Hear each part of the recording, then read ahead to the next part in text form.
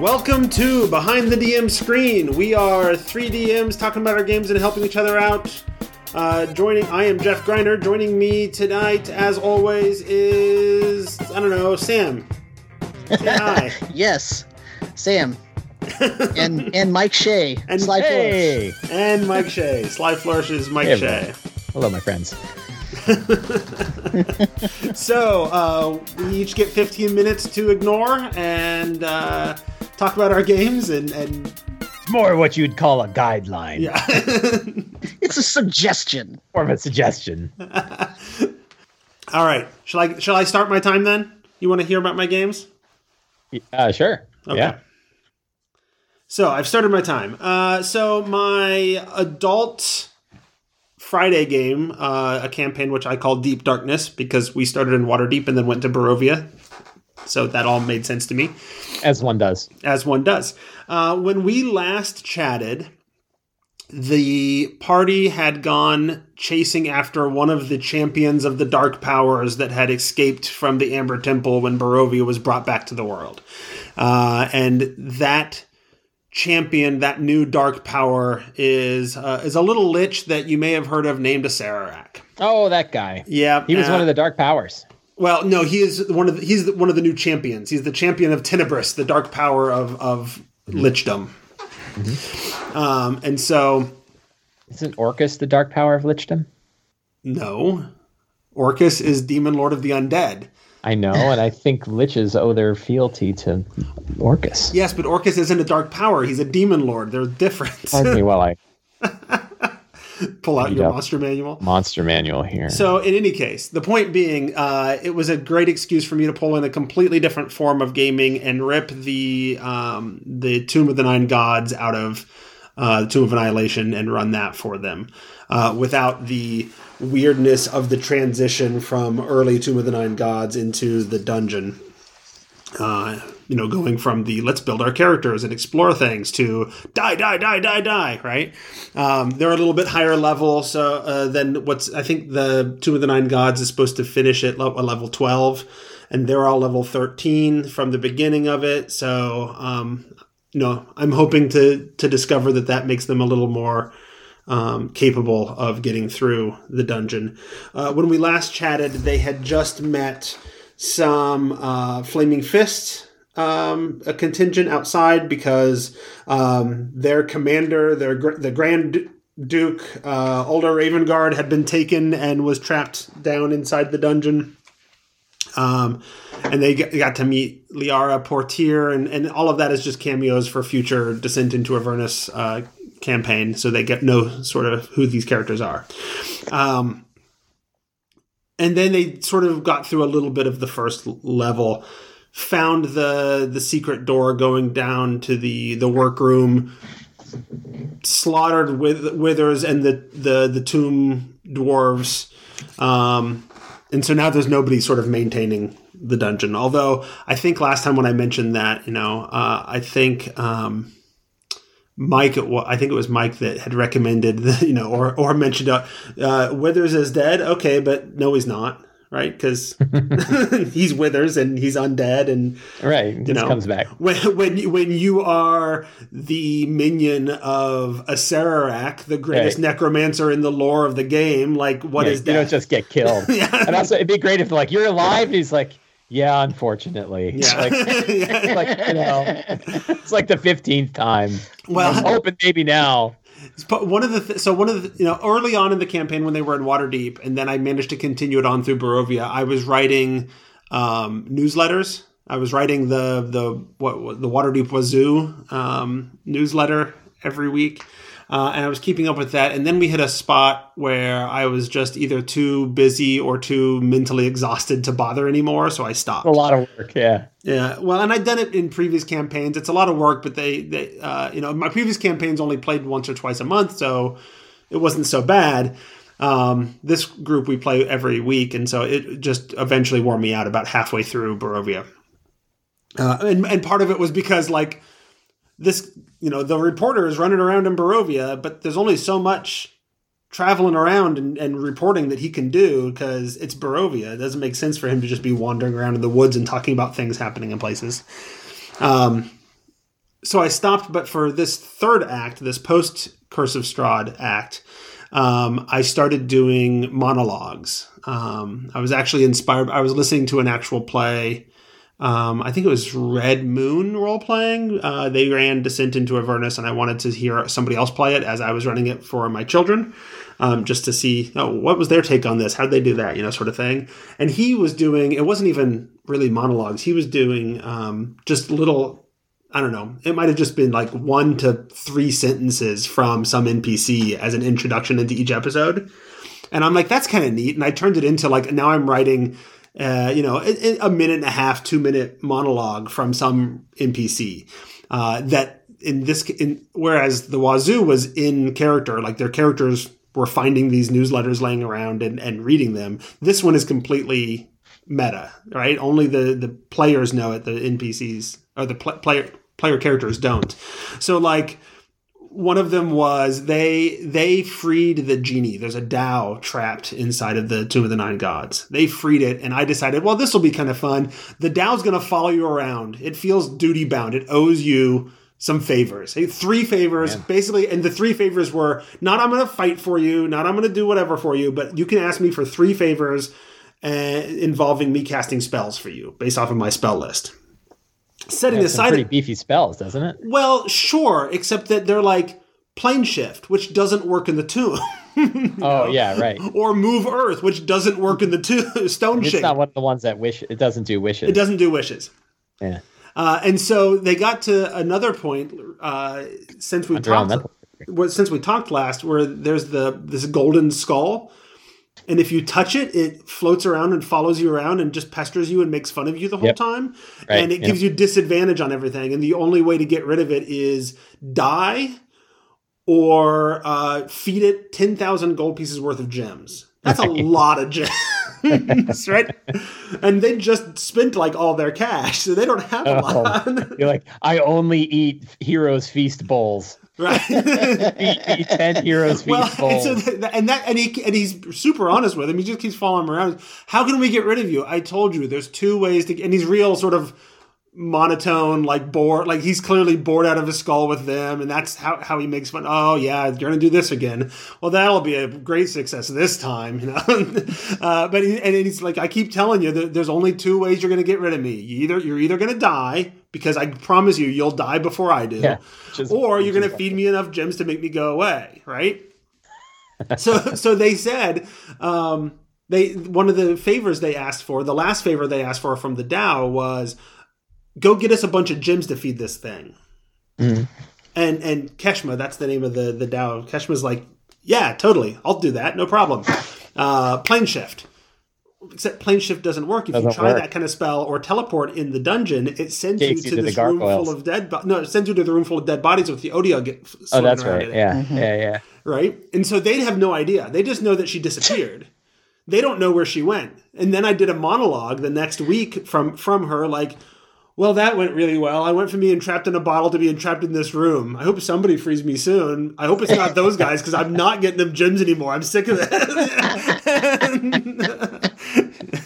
So the players now know that Keshem is not coming back unless they do something dumb like teleport themselves, which they know doesn't work. And they know because they've read Wither's journals, and they know all the ins and outs of how magic works, right? Right. So, and then I did one with Belcor, the Beholder, and they've gone through that level now, and they fought him and killed him. And they've actually gone through a lot. And now I'm getting to the level where things are starting to get, things are going to start getting rough soon. There's that one series of elemental room trap things. Yep. And that is like super, like some of those are like, even at 13th level, like this is instant kill levels of damage. Mm-hmm. And so that is tricky. And then the other... Can I share a funny tale? So we had the one that's I think it's the fire one, where people have to go in and the door closes and they like they teleport out and then it opens and it looks like they've been burned to death. Yeah. Right. And people can only get one at a time. So everybody in my group just said one after the other, like, okay, I guess we're going in. And I never said what happened to the next guy. I only kept saying, you open it up. And so they all went, like 5 out of 6 people went through, except the last guy was like, no, like everyone died. I'm going in this room. And then he got Bodax. So he was the only one who actually died. Well, and that's the other room. Because he tried taking on 3 Bodax by himself. That's the other room I'm a little worried about is the Bodak room. Bodak room is deadly. It's not fun. Necessarily because of the Bodax. I think they'll be fine with the fight. The issue is that like you get sealed up in the place, and the only way to get out is cut off your own hand. Yep. That's the only way to open the doors is to remove one of your own limbs, and that's hardcore. Like that's old school. Hey man, there. Yeah, they chose to go into this place. It's called, Tomb of the... Well, it's not called Tomb of Annihilation. But they probably saw the cover of the book, right? No, they're aware of the situation. But Tomb of 3 gemstones. And now they're very much... It's strange. They've gone from we're going to run through things as quickly as possible through almost the entire campaign. Like they want to skip exploring and go for their target, right? Now, all of a sudden, they get to this place, and they're like, well, no, we need to explore everything, And part of it's because, like, I'm putting... And this was, I think, a brilliant idea, is that I am putting all of the skeleton keys, not on just these random skeletons wandering around in various places. I'm putting them inside the tombs. Mm-hmm. Because otherwise, you can completely skip the tombs, and that's no fun. Those are the fun traps, Well, yeah. I loved... those skeleton keys. Yeah, the nice. Well, it's funny because they're skeletons with key heads, right? But also, but the other thing is you can put them wherever you want. Yeah, but they're creepy because they can they spider climb and stuff. So I used to have them like crawling all over the ceilings and running away from the characters anytime they came in the room. Yeah, and I beef them up. So I would change them out and like make so one of them was a bone claw, right? Yeah. And you make them tougher versions. But the nice thing about them is you can put them anywhere you want. So you can paste.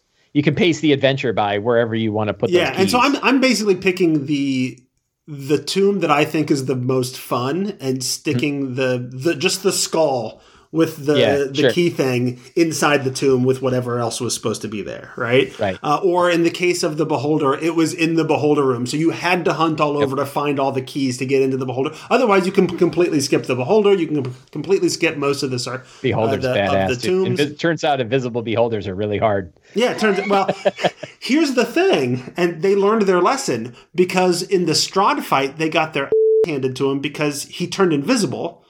Yeah. And then cast a bunch of spells that weren't like direct attack spells. So he just stayed invisible the whole time and it kicked their ass. And then afterwards they're like, oh, we have a Lantern of Revealing. What the hell?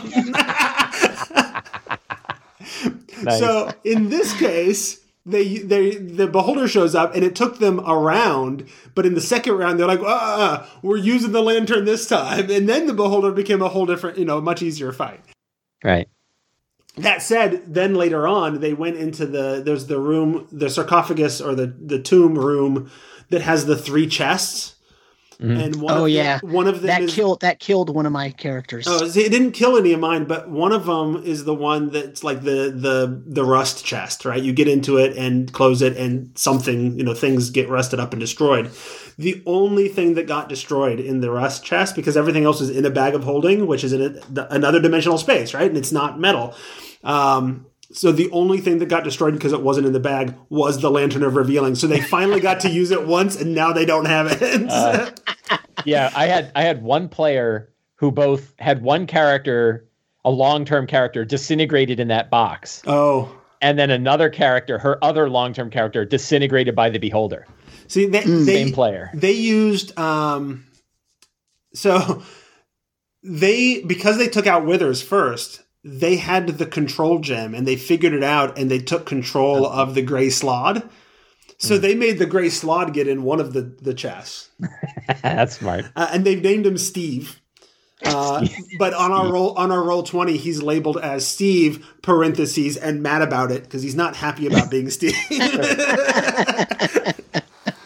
Right, and so they're having a blast with Steve, and Steve has mostly been like very grumpy. Like he just doesn't want to help you. He doesn't care about you. He doesn't want you to succeed, right?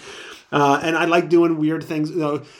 Steve was given the instruction of protect that character over there. Make sure she's safe, right?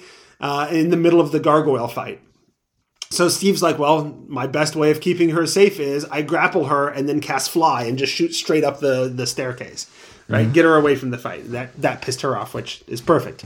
And so I'm slowly, like, you think about like these enslaved Slaad, they're not always like enslaved and mad about it because they're being controlled, and so slowly I'm transitioning from everything he says is just sort of, and then he does it, to he's responding now with words. I mean, telepathic words because he doesn't speak any of their languages.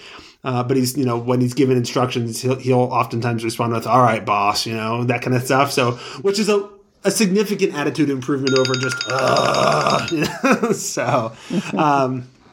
so that's going well. The monologue thing is going well. When I can think of something to do. And sometimes it works out well because I'll throw in a monologue. Like one time we're in the middle of this dungeon and I'm like, I don't know, I need a monologue and there's no NPCs because it's a big death trap dungeon, right?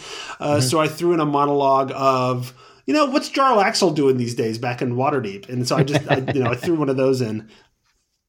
So and usually I have the time to put it together. Last week I was slammed and didn't get it done, but most of the time I'm able to throw it together. And because of the nature of who I am and what I do, I usually I write it, but then I end up recording it as well, do a little editing or whatever with it. And send them that. So my time is up, and that's more or less what we've been doing in the Deep Darkness campaign. If you want me to take a few minutes over my time, I am happy to also talk about where we're at for Descent into Avernus. I've only played twice, I think, since the last time we chatted on Descent. Where are you? So they finished the Hellrider Crypt, and they met Olanthius. Well, that one was pretty lame, isn't it?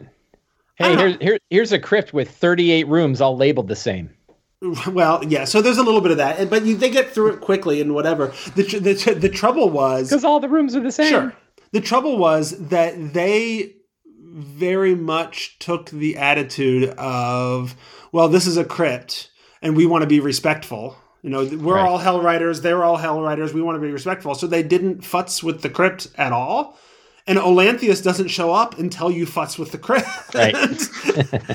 But what they did do is they found the secret room with his journals and things in it, and they started to figure out how to. I mean, it was literally like, well, we've been everywhere, we've seen everything. Clearly, we're missing something. So they literally just went through the entire dungeon searching for secret doors until they found the other ones and figured out how to free the souls of the Hellriders from service to Zariel and destroy the stelae that have all their names on it and all that. And I decided, obviously, destroying that is futzing with the crypt enough that Olanthius shows up. So they did that. They were given the next task, which is go to these arches, which will teleport you to Kostachi's Maw, where you can free him, and then he'll go after Zariel, and that'll prove your worth for me to tell you where the Bleeding Citadel is, and give the added benefit of, Zariel will be busy and not watching you go to the Bleeding Citadel. And then one of the things that I've actually has gone rather well with the adventure is if you're going someplace in Avernus, because it's all mutable and changes, you roll a couple of dice. And how many dice or what dice you roll depends on how well you know where you're going. So if you just have it labeled on the map and you're going there, you roll 2 d4s. And if they come up with the same number, you don't end up where you want it to be. You end up in some other random place. And it's actually happened quite a bit. And while they were trying to get to the arches to teleport, it happened again, and they ended up at the wrecked fortress, which, from a distance, big black metal thing sticking up out of the ground, that could be the arches. Let's go check it out, And so now they're getting to that, and they're getting ready to explore the wrecked fortress. So I've liked that because one of the things I wish there was more of in the adventure is incentive to sort of explore. It's a little bit like because you're in hell, so half the time you get, more than half the time you find terrible places.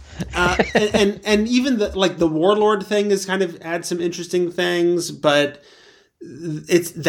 I wanted a little bit more guidance, I guess, into how to bring the warlords in, exploring hell. Like they ran into the Mordenkainen's tower, and they're like, "Well, that's not where we're trying to go. We just keep driving." Right. You know, they just ignore some places, and they, you know, I just sort of wish there was a little bit more incentive to explore and go new places and to check out other things.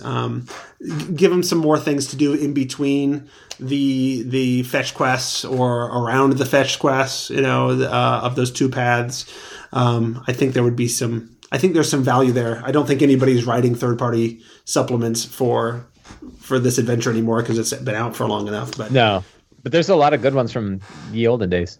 And I have, last year. I mean, I have the Encounters one that the Adepts put out. I have Helterel, and I use that one.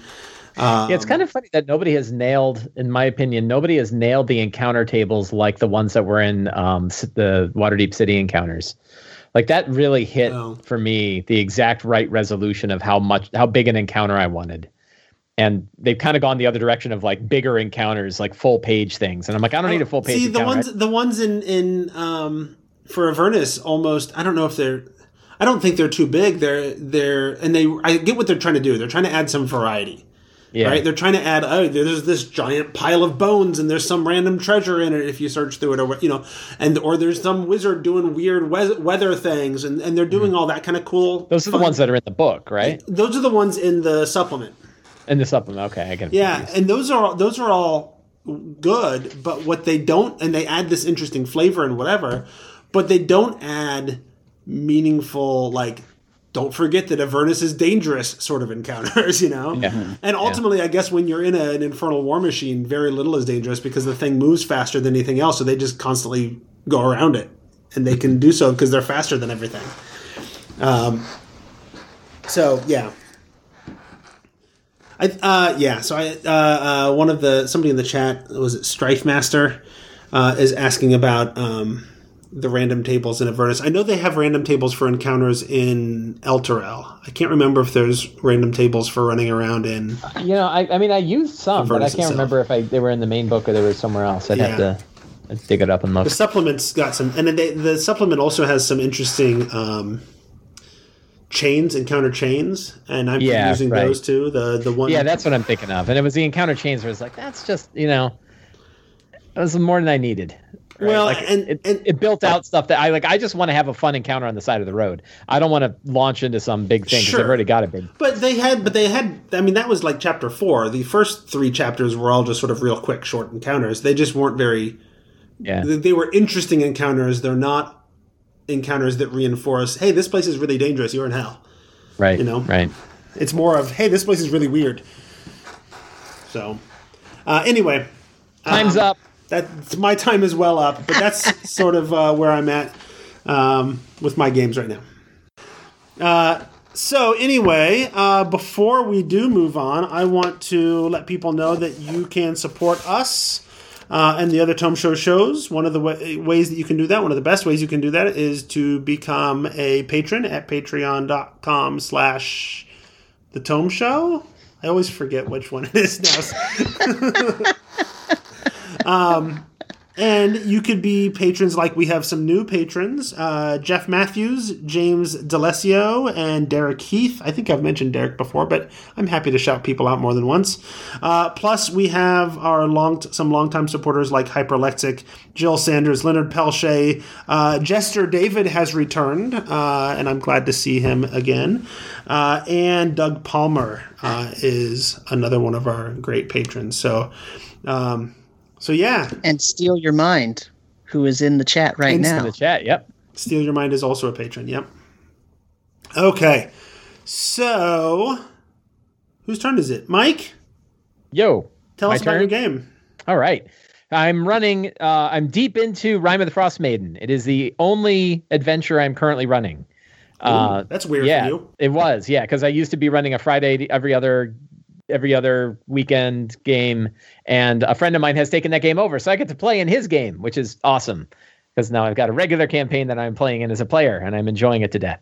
But my Wednesday and my Sunday game are both Descendant Avernus. They're both Rime of the Frost Maiden. My Wednesday group is about 3-ish weeks ahead, 2 or 3 weeks ahead. So we're in chapter 1. They are exploring 10 towns. They started off in Bryn Shander. They did the Foaming Mugs quest there in Bryn Shander, which is actually a really good starter quest because it's basically go and kill a bunch of goblins. So I is that now the one that with the I've polar run it, bears and the iron equipment? Yeah, right. So if I were recommending, there's 2 things that I've learned from that I would do differently. One is I had a starting encounter where they ran into some ghouls that were eating a murder victim. This is full of spoilers, by the way. So they were eating one of Sefik Kaltro's murder victims. And then if you fight the ghouls, you beat them, you get level 2. And that way I could get the characters to level 2 really quickly before any of the other quests. And that way I figured the quest would be better balanced. The Foaming Mugs quest, if you ensure that the polar bears are essentially non-hostile and you don't have the goblin boss kind of act like a coward rather than getting in people's faces and fighting them.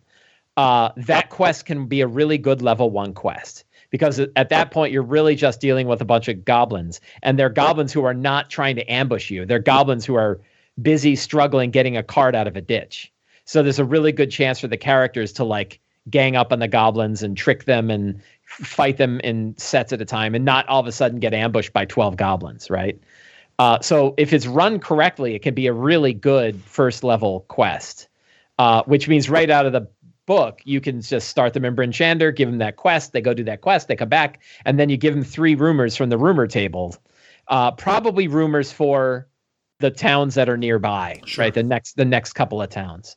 So I ran, I think I've run, I got to look it up here, about 3 or 4 of the 10 major quests, not including the 2 starter quests. I ran Nature's Spirits, which is one of the 2 starter quests. That's where you have to go find Chwingas. And so that one didn't really work out particularly well because it's not really sure like what you're supposed to do when you catch one or what you do, what you learn from them. There wasn't really a conclusion. And I ended up kind of scrambling at the end to sort of give the Chwinga things to tell the characters that was valuable, like the fact that, Aurel's walking around. See, that's why I had Velen Harpel give them the quest. Yeah. Because really what she was doing was testing how hardy they are and if they were going to be dangerous to her, right? And she can, if she ends up being super evil, she can take those Chwingas and use them for her evil purposes because they're, they're elemental beings and whatnot. Yeah. So I offered her as one of the patrons. I had 4 patrons that I offered up, and in one group they picked the woman who gives you the Nature Spirits quest. Her name is Danica. So Danica Greysteel is the main patron for my Wednesday group. My Sunday group chose Hlyn, who is the bounty hunter who's hunting Sefik. So both good. They're both good ones, right, to start with. Although when you're running around towns, you don't see them. You're not going to see your patron very often because you don't get back to town very often. Right. So one thing that I had, I think running the Bryn Shander Foaming Mug quest as a level 1 quest is fine as long as you make sure that the Goblin Boss and the Polar Bears aren't involved in the fight. Then that can work out really well. Then then the other one, which everybody knows, is you probably don't want to have Sefik Kaltro be a villain right away. You probably want to have that be a longer quest. And I've turned it into a mystery where they saw dead people in different towns. They were all clearly murdered by Sefik. I think that's what Sam did too. Yeah, that's what I did. And then they started to pick it up. It's a little hard because you what are the clues? So I eventually made it pretty clear that, hey, all of these murders are in the right timeline with how Torg's merchant caravan is going around from town to town. So then they said, okay, we know that they came from Dugan's Hole to Goodmead to Bryn Shander to Targos, and now they're on their way to Tourmaline. So they then started to chase it, and they went to Targos, and they didn't spend a lot of time there, but they spent enough time to say, oh yeah, they were here a day ago, And this morning they just left for Tourmaline. So then the group's like, oh, let's go to Tourmaline. And all the time they were doing this, they're picking up the other quests, which means now they have 5 quests that they haven't yet chased down. They have a little too many. I doled them out a little too quickly to go with, because, and they were like, yeah, those quests are great, but we're chasing a murderer right now. Let's go find him. So they made it to Tourmaline, and the session that we had on Wednesday, they met a bunch of funny NPCs in Tourmaline. They got jumped by Zinterim bandits because they were screwing around with the wannabe mayor in Goodmead, and they passed a lot of false rumors about him to break his ability to become the next speaker. And in doing so, it pissed him off. And then he sent a flying snake up to Targos and said, some people are coming your way. Kill them on the side of the road. So 3 Zinterim thugs hired a bunch of local bandits, jumped the characters on the roadway, and said, like, yeah, you shouldn't have screwed with that guy. And then summarily got killed by the party. Mm. But and then the funny bit there is they put all of the bandits to sleep. They had a bunch of like highwaymen that were just local toughs from Targos, but there were 3 actual Zinterim agents that were there. They were thugs. So they killed one of the Zinterim agents. They imprisoned the other 2. They put all of the other ones to sleep and then paid them off to take the other ones back to Targos to put them on trial. Of course, what we know is that the speaker of Targos is also a Zinterim guy, which means they're all going to get free, right? Like they're going to win the case. And next, the party will go back and go, hey, what happened to those guys? Oh yeah, well, we couldn't find good evidence, so they're free now, right? And like, are you kidding? Anyway, so now they went there, they met, what they figured out is that the murderer is killing people who have been, I think this is in the book. The murderer has been killing people who have been avoiding the sacrifices to Auril. And so they said, okay, hey, has anybody around here avoided the sacrifice to Auril? And they're like, oh yeah, there's this old cranky woman who wouldn't put her fire out when everybody else did. And they're like, okay, we're going to watch her house. So they set up like a bunch of them hanging out in front of the house, like watching. And then sure enough, here comes this dapper guy in a blue vest. And I said, like, you realize like he is way underdressed for this weather. And they're like, oh, and then there's like guards that they had stationed outside. And the guard's like, oh, hey, how's it going? He's like, hey, good. Thunk. And then they're killed by ice knives. They're like, oh, this is our guy, and then they jumped him. So our next session is going to start with them facing Sefik. But of course, in my world, Sefik can also summon ice ghouls. So all of a sudden, they won't be facing just Sefik. They'll be facing Sefik plus a bunch of ice ghouls that follow him around. So that's been a lot of fun. That's one group. Yeah, we're just going to talk about my Wednesday group because I talk about my Sunday group in my other show, and people can go listen to that if they want to hear about that. And you're running 2 games right now? Yes, Wednesday and Sunday. They're both Rime of the Frost Maiden. Steal Your Mind wanted to know who was officially running the least amount of games here, and I think you and I are both running 2. So yeah, I'm running two a week. I don't know what Sam's at right these days. Are you running both yours weekly? Yeah, I mean when the kids aren't in trouble and we have to cancel Descent, but. So it happens when you run for your kids. Oh, you're misbehaving. I guess we have to take away D&D this week. I'm like, why am I getting punished? Why am I punished? That sucks. So it's nice that they like it enough that it can be used as a punishment, but it's still, take something else away. Sam, how many games are you running?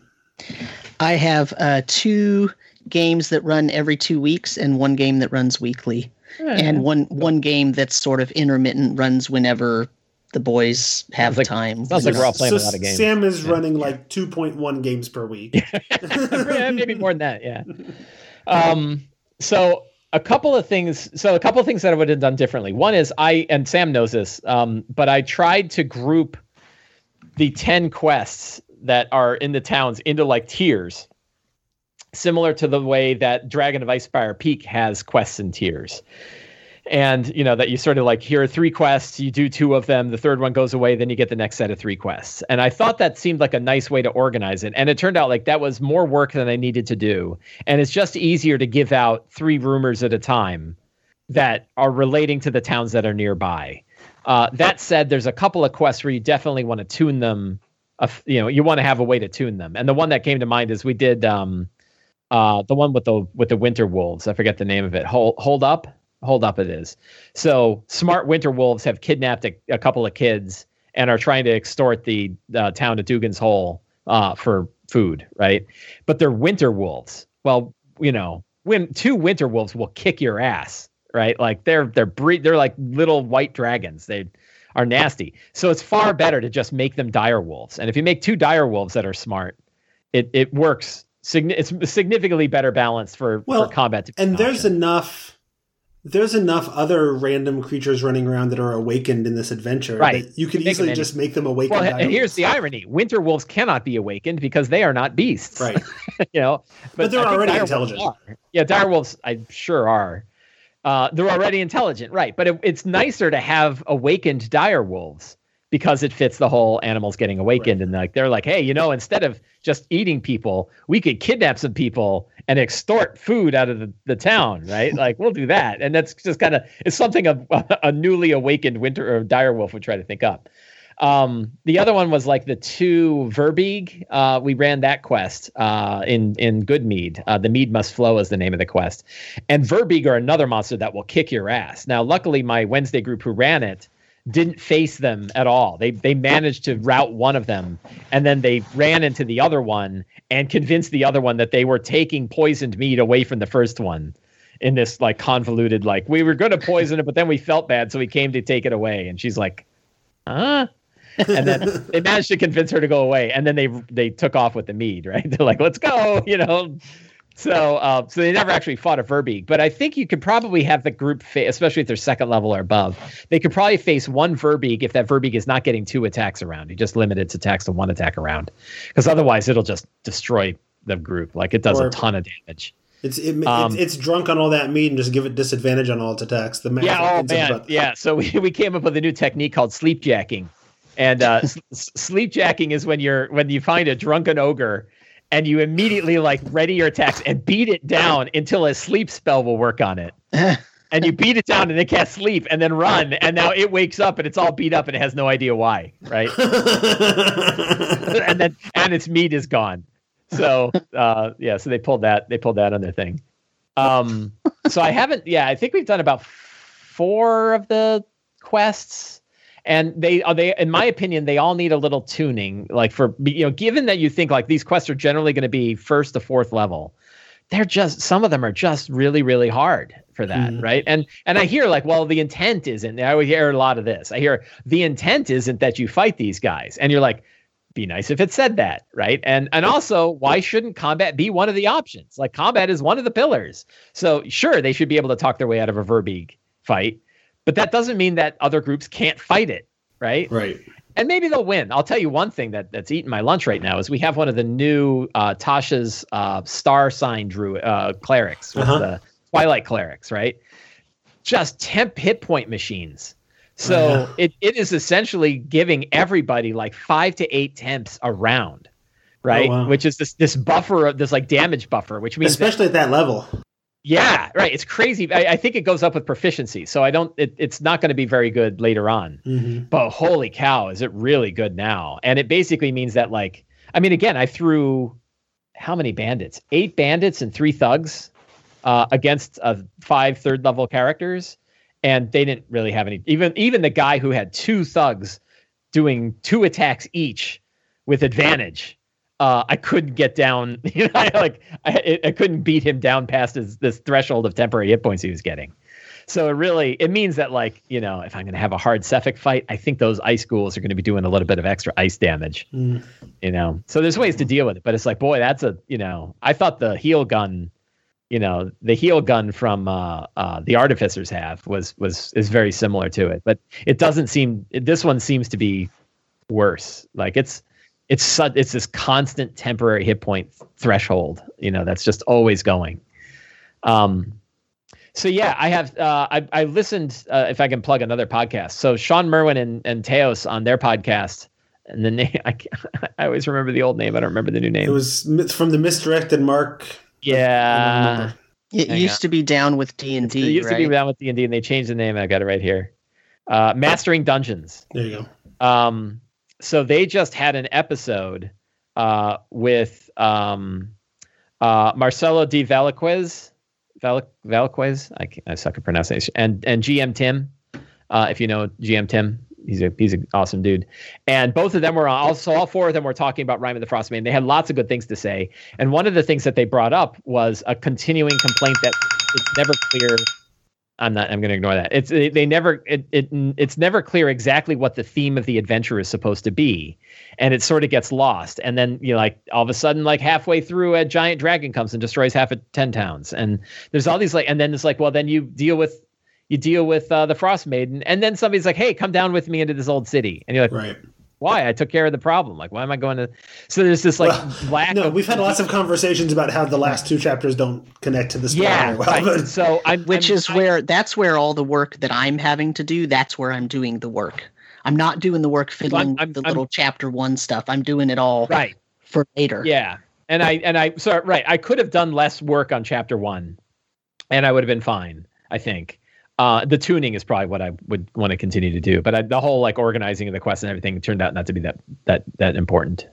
I have no idea how I'm going to handle those chapters, but I know I'm not going to have the dragon come and destroy the towns. Like, that just feels lame to me. So we're gonna have something else there, and I don't know how I'm going to tie the 3 the 3 chapters together. But I'm going to find some way to make those all sort of work. It's interesting to me to hear you talk about their conversation about how it doesn't have a strong theme, because all of the marketing and discussion around it was about a very strong isolation and horror theme. Oh, so it has. I guess there's theme and there's plot, and it doesn't have or theme and story. Yeah, and I never even got that. The horror theme never played out for me. Look, there's a way to play that as a horror isolationist scarcity game, and that's the way I'm running it. But you have to lay that out at the very beginning, and then you really have to push on it. If you have a group or a DM or both that aren't really pushing on that, it does not come through, because there's a lot of sort of comedy, lighthearted stuff in there. Yeah, right. That if that's the thing that keeps getting highlighted, there's nothing wrong with that, because you need that even if you're running a horror isolation Curse of Strahd is full of comedy. Well, and those lightness areas actually make the darker areas feel darker, right? Mm-hmm. So that's important. But if you're not playing the darkness at all, then those light areas end up being what the game is about. That ends up being the theme, is that, it's this hokey little 10 towns with a bunch of villagers, all these hokey people, they're having these problems, and you're doing all these quests with them, and most of them have to do with beer or honey, and, somebody stole the fish, and you know what I'm saying?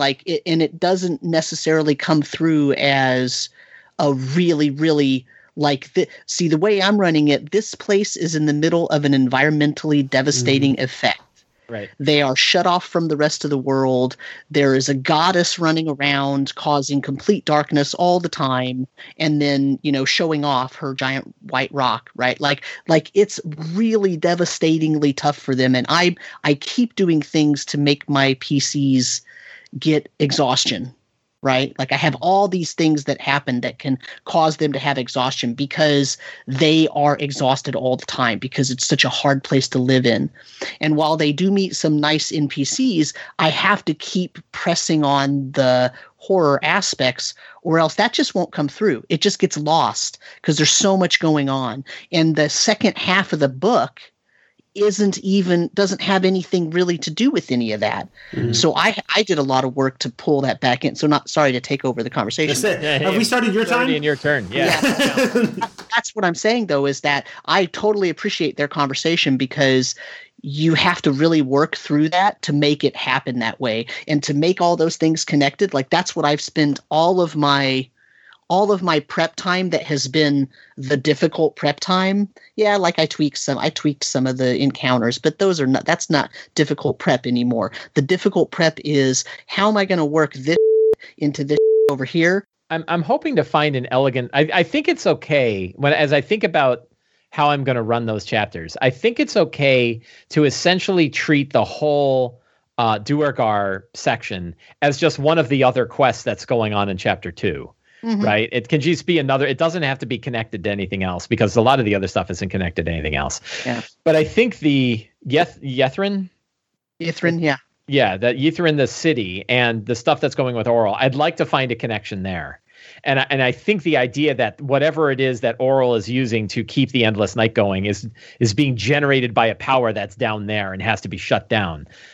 that's a loose one that I'm getting in my head now. Mm-hmm. But I think if I could just find some nice, elegant way to connect those two things together and make that sort of the final chapter of the, the both of those places, the final chapter, I think I'll be happy with it. My group doesn't mind. I mean, I don't mind not really reinforcing the horror aspect because we just played a bunch of horror games and we're fine.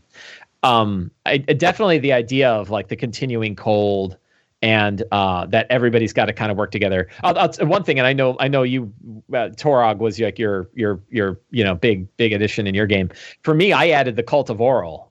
I have a group called the Children of Oral, and I treat them like the like Thulsa Doom's cult in Conan the Barbarian. They're everywhere. Right. They've managed to convince a lot of the people that they need to do this. They're the ones that are responsible for the sacrifices. Right. I heard there's a really good product on DM's Guild about the Cult of Oral. That's exactly what I'm doing too. Is the so that was a fun. I got I love cults, and B, it's a fun wrapper and a political wrapper. Like you can't just go and kill them. Right. You have to figure out how to dismantle them from the city, which is kind of fun. Anyway. Oh, and Moose Jaws. So my when I ask people what their stars and wishes were, my wife is like, Moose Jaws. I want to face Moose Jaws, and I'm like, Moose Jaws is coming. That's one of the most fun quests that my players are back. They went back to the thing again. We'll talk about it when I get to my game. It's your turn.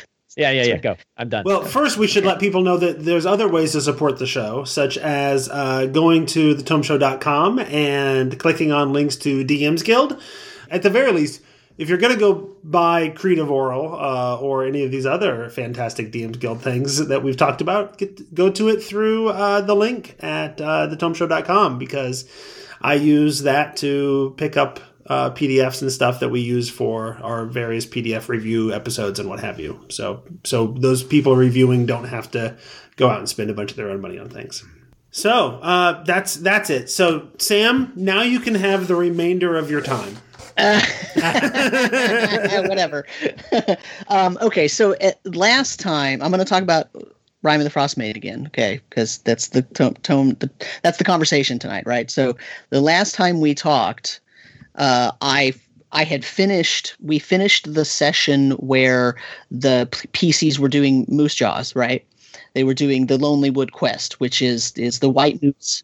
So here's the thing. So this White Moose is killing loggers, okay? And so if the PCs go to Lonely Wood, that's the first thing they hear is that the White Moose, or they hear rumors or whatever, the White Moose, and in my game, they heard that rumor early on because they were told by a drunk person in the tavern in Targos that the White Moose killed his brother, and it's this evil creature, and it's leading all the herds away, because the guy overheard one of my PCs in the bar talking about how his tribe, because he's a redhead tribesman, his tribe is starving, and so they're going out and they're trying to figure out what's happening to their main food source, which is elk.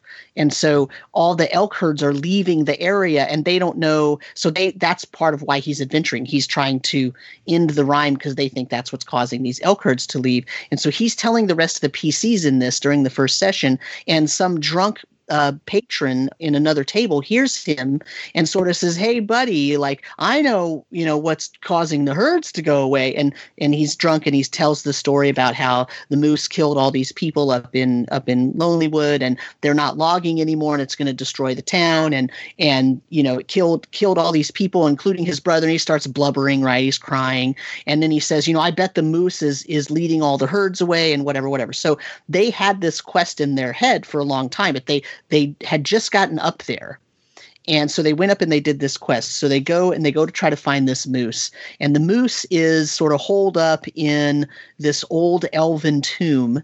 And the elven tomb has sort of a protective magical aura on it. So usually people haven't found it because they sort of get redirected as they try to go through that area just magically, and they don't even know, right?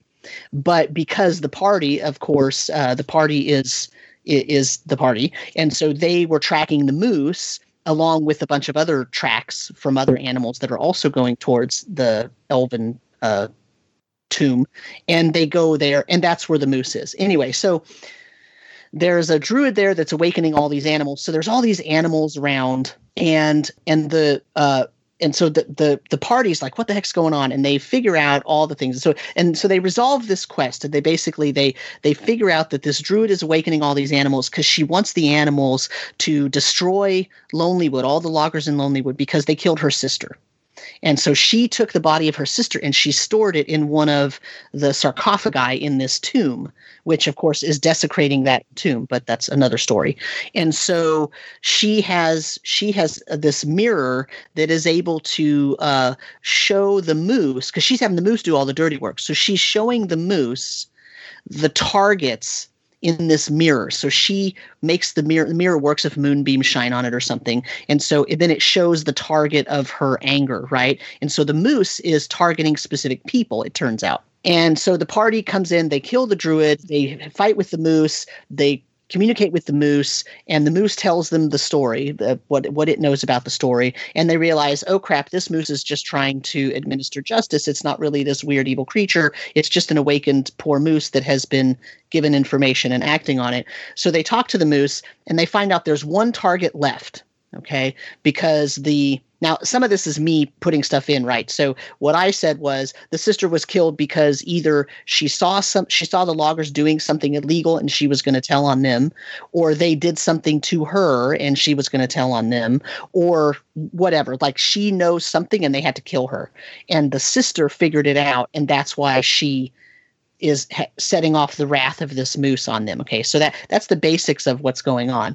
The party finds it out, and so the party looks in the mirror. They figure out how to activate it, and they look in the mirror, and they see the final target. This is where I ended my last behind the DM screen. So what happens is they see in the mirror, they see Davric Fane, and Davric Fane is one of the NPCs from the Legacy of the Crystal Shard D&D Next adventure. And he is in Lonelywood, and he is the last person that is supposed to be targeted by the moose. So they tell the moose, we'll go take care of him. You stay here, because if you leave, the town's going to kill you. So we're going to go show the town that you're not at fault here, and just lay low, and then they are not going to hunt you down, and we're going to go deal with Davric Fane. So that was the end of that session. So in my last session, what they did was they came up with this really elaborate plan of having the townsfolk gather and having the ASMR PC. I have an ASMR PC, having her activate her radiant soul, which causes her to have like these ethereal wings, glowing wings and glowing eyes, and she can kind of fly. And then casting a light spell like on her headband, so it looks, because it's going to be dark outside, so looks like she's going to be almost like a cold light walker with light coming off of her head, and she'll be flying.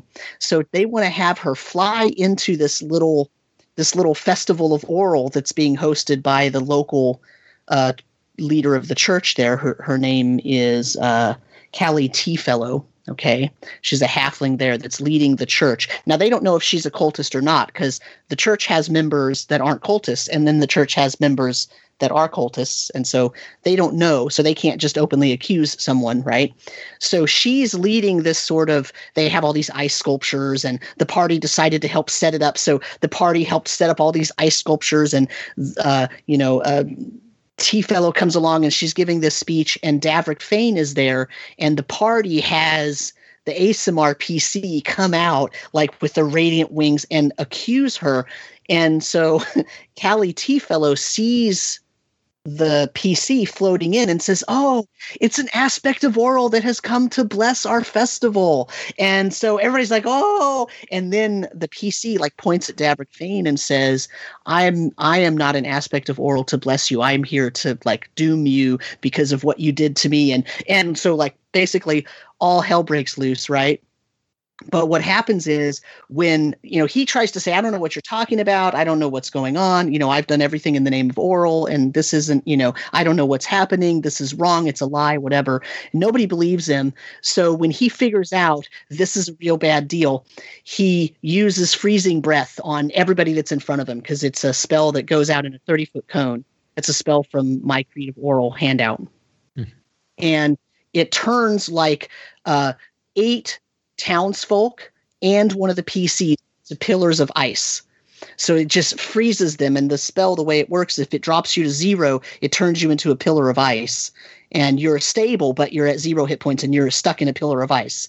So if you're just a regular townsfolk, that's going to kill you. If you're a PC, you can be thawed out and you're surviving, right? So now there's this set of pillars of ice, and all the townspeople go, oh, crap, and they start running away. So there's this big mob rush away, and so they get in a fight with Davrik Fane, and they eventually defeat him. Meanwhile, as they're fighting with him, Velen Harpell shows up. And she's kind of standing back in the background with her arms crossed. She can see right through the Aasimar's disguise. She knows exactly what's going on. Everything disperses. They kill Davrik Fane. They tell the townsfolk we're really sorry. He apparently did this horrible thing. Whatever.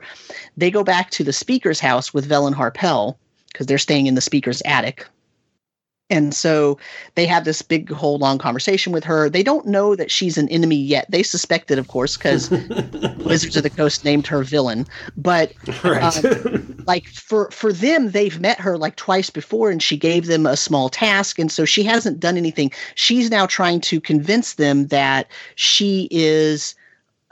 So they finally saw like her brooch on her collar, which has the symbol of the Arcane Brotherhood. And so they were looking into that. And basically she tells them, no, I'm in the Arcane Brotherhood, but I am all for the gathering of knowledge, but not for using it to destroy things. So I know that Ithrin is up here, and I know that there are members of my group that are trying to uncover it, to use it for power to destroy things. And I'm trying to stop that. I need to uncover it, but that's because I need to make sure it doesn't get used for bad things, right? Which, right? Come on. So she convinces them that she's, quote, one of the good ones, right?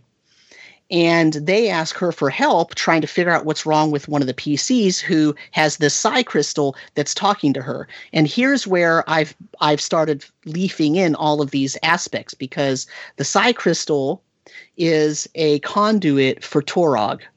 And since the PC, the psi crystal came from Trex the Kobold in the Tourmaline mine, in that quest, they went to the mine and Trex has found a psi crystal and it's influencing him. In the adventure, it's a ghost that has possessed him. And so what I did was I made it actually a conduit for Torog to be able to speak to whoever attunes to it. And the Torog gives this person like the ability to speak extra languages, and they can telepathically communicate now. And the psi crystal also does what the regular functions of a psi crystal are from the back of the book. So Velen Harpell, they give her the crystal to go figure out what it is and why it's affecting their teammates so much, right?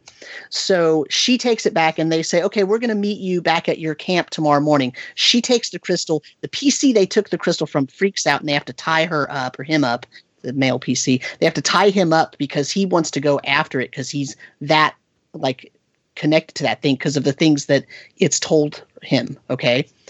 The next morning, they get up, they go to search Davrik Fane's house, and they find that the entire bottom floor of his house, all the furniture has been removed, and the only thing in there are just stacks and stacks of firewood, and there's a humongous wood stove in there, like a giant, cast iron wood stove that's just burning, just the flames are burning. The whole place is really hot, and there's a nest right on top of the wood stove, and inside of it is a perfectly round 1.5 foot in diameter Rimmeraz egg.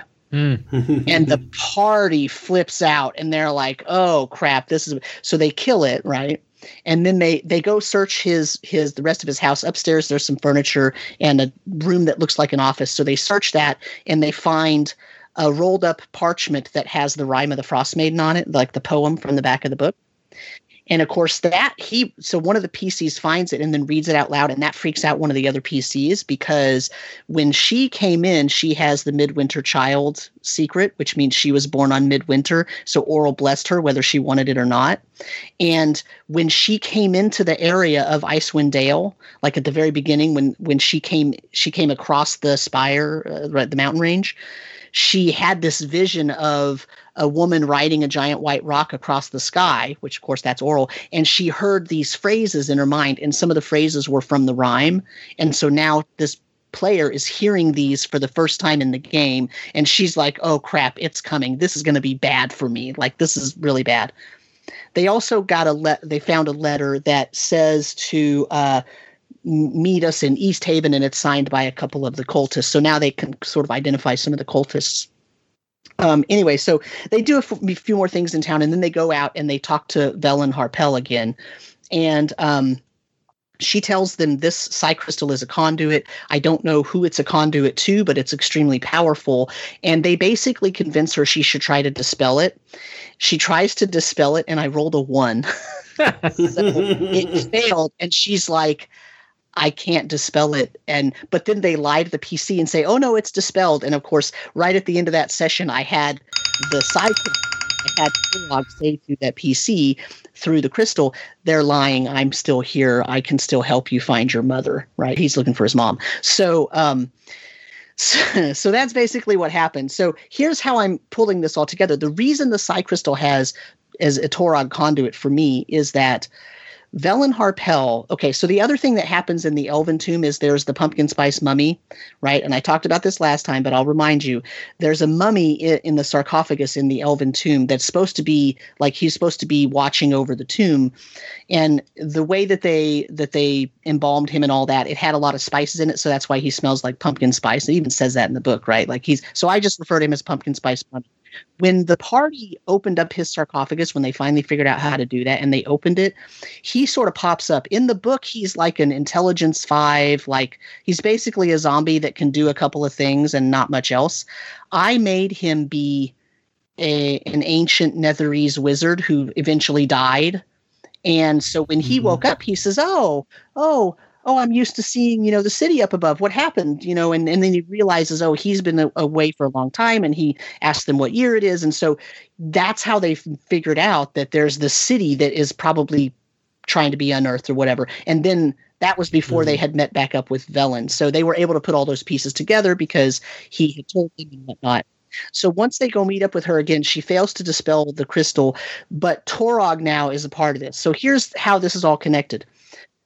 Torog and Auril want to be together, okay? They want to support each other. I haven't decided if they're going to be like lovers or if they're just so spiteful because all the other gods exiled them, right? He got exiled into the Underdark, and she got exiled. She used to be like with Umberlee and whatever, and she got exiled because she's too cruel or whatever, and she made her way back to the mortal plane. And when she got there, she saw that Yithrin is in the glacier, and she was like, oh, I bet there are places in that glacial structure that have gone all the way down into the Underdark, and if I release that we can use the power of that city to release Torog. And so she's working to try to release Torog. That's why she's keeping everything so messed up and blocking it off from the rest of the world. And meanwhile, Torog has commandeered the Duergar to try to get them. I'm not doing any of this thing where they think they're following Deep Duerra and all that crap. They know it's Torog, and their job is to mess up everything so that some people can get there and unearth Yithrin and get Torog free, right? Mm-hmm. So if Yithrin gets activated, Torog gets to get set free, they think, right? Or if they can get whatever power was controlling or driving Yithrin, they can actually use that power to set Torog free or something. Like that's their goal. And that's how that's all connected. And now I've woven that in 2 or 3 sessions, how they found the psi crystal that's a conduit for Torog talking to them. They found some symbols of Torog. They're dealing with Auril cultists, and they're starting to get the picture that the cultists are not exactly, they don't really care about Torog, right? They're only about Auril. And then there's this Torog thing going on, but it's somehow connected because Velen Harpell is telling them, no, this is all connected and we need to stop everything that's going on.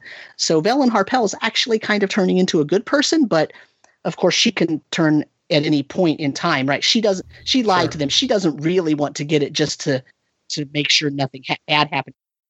She can absolutely be a good person until it behooves her not to be, until it benefits her not to be. So she was. I've played her pretty good, and she always had her kobold's hide, so they didn't know that they didn't even know she was a spellcaster for a long time. It's just in this last session that they realize, and one of the people in Lonelywood was like, oh yeah, no, Dazan told me not to deal with Velen because she raises things. She's a necromancer. She like makes undead things, and that's really bad, and we don't want to do that. So now they've also heard the name of Dazan. Dazan is the Arcane Brotherhood wizard who's going to get killed in one of the cities if they do that quest. So I'm lacing all this in, and it's all going to make sense because if they go to the Caer Konig, which is where they're going next, that's where everybody keeps telling them to go, they're going to learn much more about Torog and how he's connected to Auril.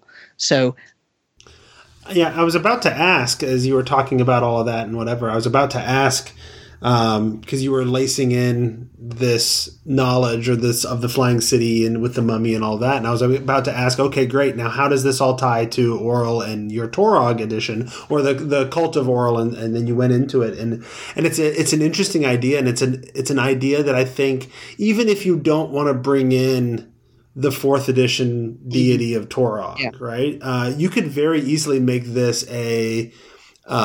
instead of Torog, make it Levistus. I think would be really interesting. Tie into is Levistus devil, archdevil, frozen in a block of solid ice, and which ties in really well to the black ice thing that's going on. Well, that's the thing is they have this cult of Levistus in there, but he's only involved in that one quest in that one town, which makes no sense to me. Yeah, but right, they threw in the cult of Levistus. Yeah, they threw in a cult of Levistus and not a cult of Auril. I don't understand, but like I feel like there's some things that must have been left on the drawing room floor just because of space, and they wanted to give everybody a certain amount of oomph in their adventure and whatnot. And editing stuff happens, right? Like the thing is, so I know that when we reviewed it, you had some pretty bad things to say about it. Mike really lambasted the beginning, like the fact that Sefik is like 3rd level and whatnot. And I was the one who said, I really like this. I'm going to run it and it's going to work. And so far it has. I mean, I see that it has some warts, right? It has some issues, and there's some things that I've really had to work on that don't really make sense. But really the things that don't make sense, I feel anyway, and I could be totally wrong about this, the thing for me that don't make sense is really because my preferences more than because it's really badly done. I think there are some holes, but I don't think it's really all that badly done. And I don't know. My only complaint. Well, we could have that discussion for ages, and I imagine we. Yeah, one sentence though. My only complaint is that it's not helping you out, right? It could just use more descriptions of. Mm-hmm. There are things they say in chapter 2 that I wish they said in chapter 1, which is like these ranged in difficulty, and you're going to want to be careful. So stuff like that. Yeah. Right. No, it's for me, and I think this is similar to what you're implying, Sam, is that there's a lack of cohesiveness through the whole thing, right? The things don't necessarily build to each other. You throw in a random cult here and this other thing here, and then the city is the conclusion, but it doesn't really necessarily connect to the other, and so it doesn't tie together to a cohesive narrative. And so, which is my biggest issue. I want to say something about that. There's this idea that, well, that's because it's sandbox. And my point about the first 2 chapters was they're supposed to be really sandboxy, but sandboxy doesn't mean that none of the plot threads should connect. That's not what sandbox means. Sandbox means you've got certain things happening. The world is moving on and going to happen, and it's going to react to and respond to what the PCs do. But there are certain things that are definitely connected, and it matters what the PCs do. It's just that they have a lot of choice in it. That's the sandbox part. Sandbox doesn't mean that all the threads are disconnected and it's the DM's job to connect them. I mean, it is the DM's job to connect them. But in terms of, I think they can help you out. Look, I just paid $50 for this book, and it's not connecting the threads for me when it could. Out. Right, with just a few sentences in certain places, it could connect these threads. Right, and it doesn't do that. And that goes back to what I always say whenever we talk about how good or bad the hardback adventures are. I say, look, none of them are written for beginning DMs. And so that's kind of a cop-out statement, because that's the way to say, well, I don't have to, the DM should be skilled enough to connect those threads based on what their party does. And I don't know how valid that is. How about take out 3 sentences about incest towns and turn those into sentences about how to help run the adventure? I know. I don't like the incest town thing, but I'm just saying, right? Like that's, and here's what I said. And I've said this to Brandis on the when we did the DMGs for the edition wars, for the Christmas edition wars, and that is that I wish that they would write an adventure and give some space to sidebars where they would tell you, look, you can play this really deep and dark and horror filled by doing these 3 things, or you can play this not as much that way if you want to go on the lighter side by doing it this way, or the designer put this thing in here because you might want to focus on this kind of theme. Or you could do this. And those sidebars, if you just, I'm not talking about sidebars that take up a half a page. I'm talking about true sidebars just to give ideas about, if the party does this or says this or wants to investigate this, here's a way to do it, right? Like they could do more of that, and that would make all of their adventures. This isn't about Rime. This is about all of their hardback adventures. It would make all their hardback adventures much more new DM friendly. And I know that there's a tendency to say, well, you got to learn by doing. But look, D&D is so popular, it earned more than all the other Hasbro, right? Like Wizards earned more than Hasbro's other toy lines, right? We just found this out. So here's the thing. Right. We are bringing in so many new D&D players. Why aren't we teaching them how to play with the Wizards of the Coast adventures? I don't understand that. Well, and here's the thing, and this, because I'm an educator, right? And I'm an education, I'm not just an educator, but I'm an educator of education people. And there is a way of thinking about education, and teaching. And, they teach all these methods of, well, if you have students who are struggling readers or who English is a second language or whatever, here are some methods that you can use to help those students. And all of your other students will benefit from those methods too. So in many ways, it's just good practice. It's just good things to do. And I think there's some truth to that with this too. Like, you're not just helping the new DMs. You're adding a level of transparency that helps the advanced DMs to make it really clear, like, these are the dials you can turn. These are the ways you can change things, or these are the ways you can support yourself, or support your game or your players or whatever, right? And so it would make it more new DM friendly, but I think it would make it better for me as a very experienced DM too. So yeah. The problem with it is it would mean they have to actually write shorter adventures because they're going to need more space for those types of tips and tools. I don't know, man. They pad it out like both Descent into Avernus and Waterdeep Dragon Heist is like 50% setting, right? And they had tons of room. Like Waterdeep Dragon Heist is a 200 whatever page adventure for 5 levels, right? It's a lot of room. Well, and what's more, Waterdeep Dragon Heist is 50% setting, but at least the entire adventure takes place in that setting. Baldur's Gate Descent into Avernus, like, it's 50% Baldur's Gate, and you spend 3 levels there. It was really shoveled in. Yeah. Yeah, I mean, and one thing that, like, I'm glad that I'm running it, and I'm glad I'm seeing it, because, like, I overestimated how much I needed to do to fix it, when it turned out that actually, like, on its own, it's actually working pretty well, mostly in that area of, like, how do you organize the quests? I always felt like, look, you're throwing 12 quests at me. Help me out with which quests I should use. Right. And the truth is, like, you probably don't need to do that too much. Some guidance to say, like, you probably don't want to throw more than 3 quests out at a time would be nice. On the other hand, there is I forget who it is off the top of my head, but there is a publisher that's very successful on DM's Guild, and their big product is, let me give you a little PDF per chapter of every book, of every adventure, to tell you how to run it and give you all the tips and tricks. And like, that's a whole product line. It's really good. It's the Cliff Notes of adventures. And they are good. Yeah. And then they bundle them all together, and you can get all the bundles with all this other stuff. I haven't picked it up yet for Descent into Avernus, but I've after running half of it for my kids, I'm like, I I really should, pick it up. And and that's the kind of like, if Wizards was really adding that support, that stuff would have a little less value. But would it though? I mean, here's the thing, right? Like I don't know. Maybe it would. It would be nice to have some official support that way, because we're not getting another DMG, right?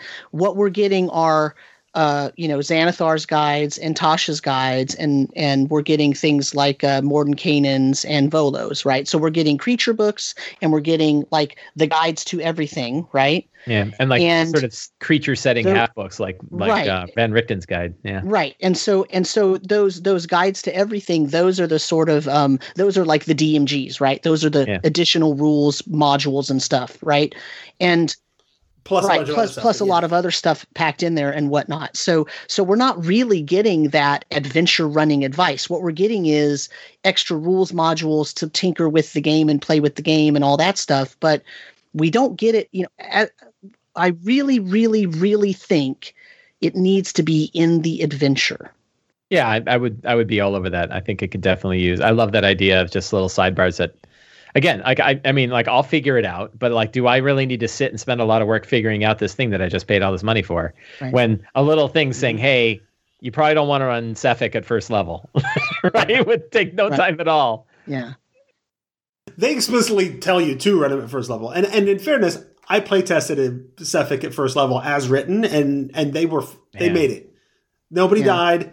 Dropped a couple of people, but they brutal. Made it. It can be done. 20 damage. But I really think though that could change things for them if they. And I'm not saying they should do it necessarily to every book, but for me, I'm usually a home brewer anyway, right? I usually run homebrew stuff. I don't usually run the published modules. But that's one of the reasons is if I look at it and I'm going to have to make a bunch of changes, I might as well just run my own homebrew. Yeah, right. That's right. And I don't feel that way. Like I can say, having just run a big ass homebrew campaign in Eberron, even then I still had all this Eberron material to work with. Right. I'm doing a lot less work with Frostmaiden. Like it's really easy me, and it's a lot less stress because it's like, I'm running a game on Sunday and I'm not worried about it at all. It's easy for me to put it together. Mm-hmm. This has been a really meaningful conversation. In many ways, I've talked about when we switched our format for reviews to do like first impressions right after something comes out, and then come back and revisit it later if necessary. And suddenly, I find that we're doing that here in Behind the DM Screen, which is fun. Two of the three of us are running because you're running those adventures. Yeah. No, it works out really well. I think that our the podcast blog community could do a better job of reviewing adventures after we've run them a year later than we do. We all get stuck on the hype train, and we all like buy it as fast as we can and talk about it as fast as we can, and none of us have any, including me, have no idea what this thing is actually be like when we run. Well, and that's the reasoning behind my trying to do. Like, I want to do the first impression thing because there's a lot of pressure out there. Like, you're gonna get more attention. You're not necessarily going to do a better job, but you're going to get more attention putting something out quickly than you are putting something out that's really good and well thought out after you've run it a year or two. I would argue that hasn't been true in my experience. In my experience, I write art like my Hoard of the Dragon Queen article getting more hits now than it did when I put it out. That's fantastic. Like it gets a lot of people are playing Old Adventure. Well, but so that's the reasoning behind my trying to do both. Yeah. I'm trying to try out like let's do a quick, like, it came out this week, let's talk about it, just our first impressions. And honestly, they're probably about as good as the reviews that we were doing a month after it came out. But then I want to be able to, when something comes up like this, when I'm done running Descent into Avernus, I want to get together a bunch of people that have actually run Descent into Avernus and then like re-review it or re-review Waterdeep Dragon Heist, because I was super hyped about Waterdeep Dragon Heist and it played really well, but it had more warts in it than I thought it did until I started running it. People like Enrique said it's the new starter set adventure, and then ran it and like, no, it's not. It changed his mind. Yeah. So And so I think there's going to be some value in that, but we haven't done one of the sort of deep dives after it's been run episodes yet because we haven't been doing it long enough. So we'll see how it goes. In any case, we each talk for 15 minutes. And it's now been 80 minutes because that's what 15 plus 15 plus 15 adds up to. All because Darger wasn't here to keep our on That's right. Yeah. It's his fault. He's supposed to mock us and make fun of us for going over our time. So I think after an hour and 20 minutes long, it's probably time to wrap up the episode if that's cool. I'm in. I think we got into some really good conversation and some really good, I think it's interesting how much we all have very different takes on a lot of published materials, but I think we all came to like the exact same conclusion with how things could be better here. And I think that's interesting from three DMs that have very similar perspectives on life. So I think we're going to call that the end of the episode. Thank you everybody for joining us. I don't know. What do I usually say at the end? I feel like there's usually something besides say goodnight, guys. Check us out. You can email the show at thetomeshow@gmail.com. You can find me on Twitter. I'm at Squatch. Mike is at Slyflourish. Slyflourish.com. Sam is at DM Samuel. You can find the show at The Tome Show on Twitter, and that's where we're going to stop things. Goodbye. Say goodbye, guys. That's how I always end it. Bye. Bye.